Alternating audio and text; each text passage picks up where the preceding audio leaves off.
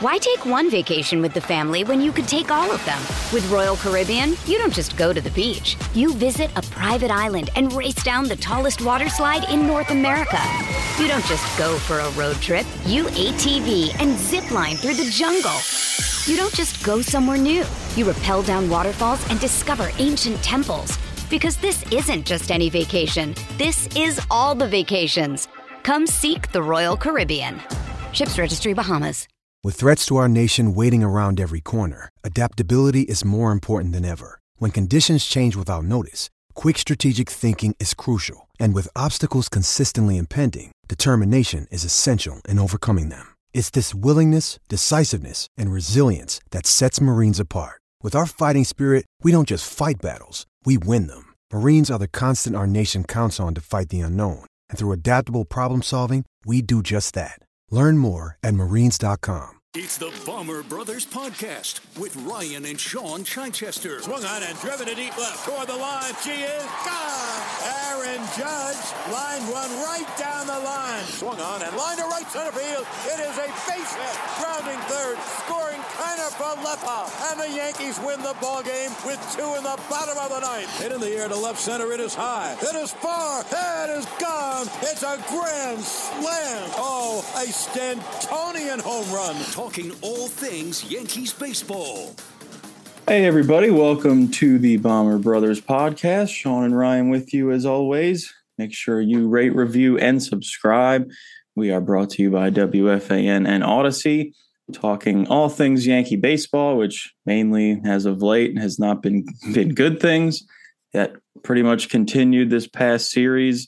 Yankees dropped 3 of 4 to Toronto. They needed a big home run and a redemption game from Andrew Benintendi just to get on the board in this series and avoid what felt like complete and total disaster.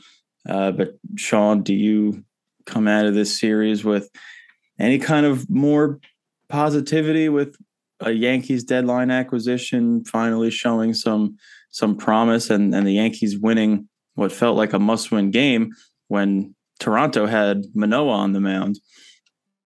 I mean, I don't come out of the series feeling good about the Yankees deadline acquisition because of what happened on Thursday, where Montas gave up 5 runs in the second inning to really set a tough tone for this series, and losing 9-2 in the opening game. But obviously, you come off a win like yesterday, and you feel really good because you needed it. And on Paul O'Neill Day, I thought the fans were really into the game. And, Trevino, not Trevino, with the 7 outs to get the win. And at the end of the game there, that was huge. But when you look at the beginning of the series, super frustrating, 2 runs, another shutout, 2 runs. The offense isn't clicking. We saw Boone slam his hand down on the table and send a water bottle airborne. And, it was nice to see a little bit of frustration come out, I think. It was the loudest contact a Yankee hitter has had in quite a while. Yeah, the Donaldson grand slam, and then you go 3 days later, and that was it. But it was nice to see Benintendi take advantage of the short porch. It was a really Sunday was more of a fun game. I thought it was played pretty well by the Yankees all around. But yeah, I mean, you know what? Honestly, I never wish for guys to get hurt. And if this is a phantom aisle stint for Abreu, I'm happy because he was terrible and I really could not watch him pitch. And he's been horrible, and he's contributed pretty directly to a lot of these losses. So I was glad to kind of get him away from the team. I feel better about that. I don't know what Clark Schmidt needs to do to get back up here, but overall, obviously very disappointed in losing 3 out of 4 to the Blue Jays, but happy that we ended on a high note because now we have, as we talked with Ibby about from Till Mets Do Us Part, we have Scherzer and DeGrom rolling in. So it was really important to at least get that win on Sunday. Yeah, the offense has looked terrible. Even the hitters that you rely on most have begun to struggle. Maybe they're trying to shoulder more of the load, but LeMahieu was struggling. of late. Judge has struggled of late. Rizzo's numbers way down. So, Torres has come up with some hits of late. So hopefully he's starting to come out of what was an absolutely dreadful 20-game funk that he was in. So hopefully they're starting to, hopefully you have some hitters that might be starting to wake up. Maybe Sunday helps wake up Benintendi, who's been dreadful ever since the trade. But like you said about Abreu, obviously hope he's okay, and hopefully he can get right while he's on the IL, and Clay Holmes as well to that matter. But for Abreu, like you said, you never want to see anyone get hurt. There's almost a relief that he's no longer an option for Boone, because it just seemed like he was going to keep going to him in close games, even when they're down, going to him in a close game, and then you blink and the game's out of reach. Especially with the streak the Yankees have been on, even when you're down a run or two, you can't just go to these unreliable arms, because if another run or two is scored, the way the offense is performing, the game's over. So it's been super frustrating seeing him go to Abreu at the frequency that he has. That seems like it'll be no longer for a while. And yeah, it was a rough weekend. It ended on a good note. So that's nice. But in reality, you lose 3 of 4 to the team that you're trying to hold off and trying to avoid a complete collapse against. And the offense still just looks like it can get absolutely nothing going. And we still sit here talking, and we hear so many people talk about, when Stanton comes back.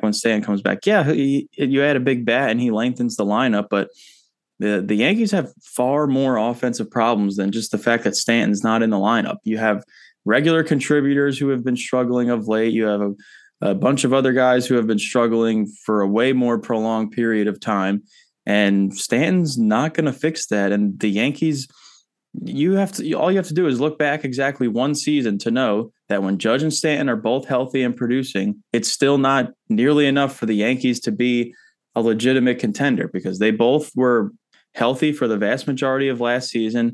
They both were productive. They combined for almost they combined for 74 home runs last season, and the Yankees were still in the middle of the pack in team offense in terms of OPS, because nobody else was hitting. So they need more. Yeah, no, I mean, that's the big thing. And you need Rizzo to get back on track all the way. I know he had a big home run at the last game of the Tampa series. But really, I mean, I think to me, I'd look at center field, Donaldson, Torres. Like, you need to get 2 out of 3 going out of those bunch, whether it's, I mean, it looks like it's going to be Hicks. Florial just can't hit up here, it seems like, but I'm glad that they gave him a look. I don't know. Cabrera looks like a baseball player to me, man. He looks really good. I would give him a look a little bit longer, but I also think calling up Peraza would probably be a lot of fun. But I mean, regardless, you need, like, Torres and Donaldson are guys who have track records pretty recently of being good hitters, and you need to get something other than a 220 average out of them. And it's not 220 where they're hitting 40 homers. You know what I mean? It's like, you need to get something out of these guys. It's just it's not sustainable, especially if you're rolling out IKF at short, who's basically a give up in terms of any meaningful production. He might poke a single through here or there, but they Torres or Donaldson need to step up, in my opinion, and that's what would turn this around if you get one of them going. Yeah, well, I would say I have more faith in Torres, even though he has trended so far down to where he's barely above league average in the OPS plus department, only 106. But I say Torres because Donaldson's age, 36. You don't know if maybe just a lot of the power in that bat is just gone, and we have been seeing this for a full season. So now we're getting near September. So I don't know how much confidence I have that he's suddenly going to find a second wind and coming down the stretch of the regular season. And Torres, you just don't know what to think. We've talked about it ad nauseum, but back-to-back All-Star seasons to begin his career, then a puzzling and drastic decline over the next 2 seasons. And then he came back this year and was looking like he might be back to being an all-star. And now he is just completely fallen off. He has at least a hit in 5 of his last 7 games. So that's a good start. We'll see if he's able to pick things up. And other than that, I like you said, IKF, no expectations there in terms of offense that he'll get anything going. The Yankees have a big outfield problem because they have made it clear that Hicks has been demoted to the bench. He started yesterday, and that was his first time in almost a week that he started. Florial, I think the jury's out. He hasn't had like a huge consistent spurt of playing time at the major league level, but anytime he's been up, he has not hit.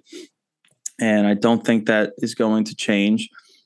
And then you have Benintendi, who hopefully after Sunday got things going. But I think the point is that we are just rattling off all these names that need to get going, which should highlight the fact that the Yankee offense has just been terrible. Why take one vacation with the family when you could take all of them? With Royal Caribbean, you don't just go to the beach. You visit a private island and race down the tallest water slide in North America. You don't just go for a road trip. You ATV and zip line through the jungle. You don't just go somewhere new. You rappel down waterfalls and discover ancient temples. Because this isn't just any vacation. This is all the vacations. Come seek the Royal Caribbean. Ships Registry, Bahamas.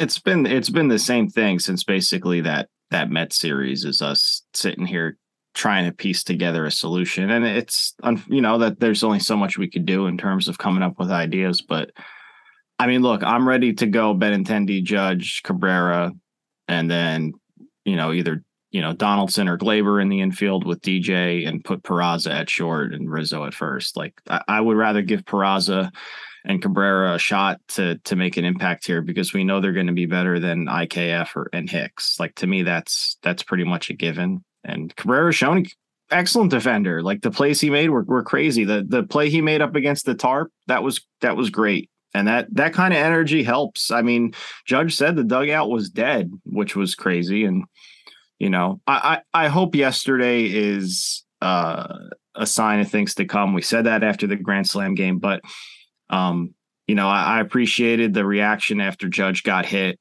The day before, I appreciated Cabrera going over the tarp. And I appreciated the fans booing Hal Steinbrenner. And I hope he got the message. But yeah, I thought yesterday was a fun game. It kind of felt like a kind of a game that we had watched earlier this year, where they found a way to win.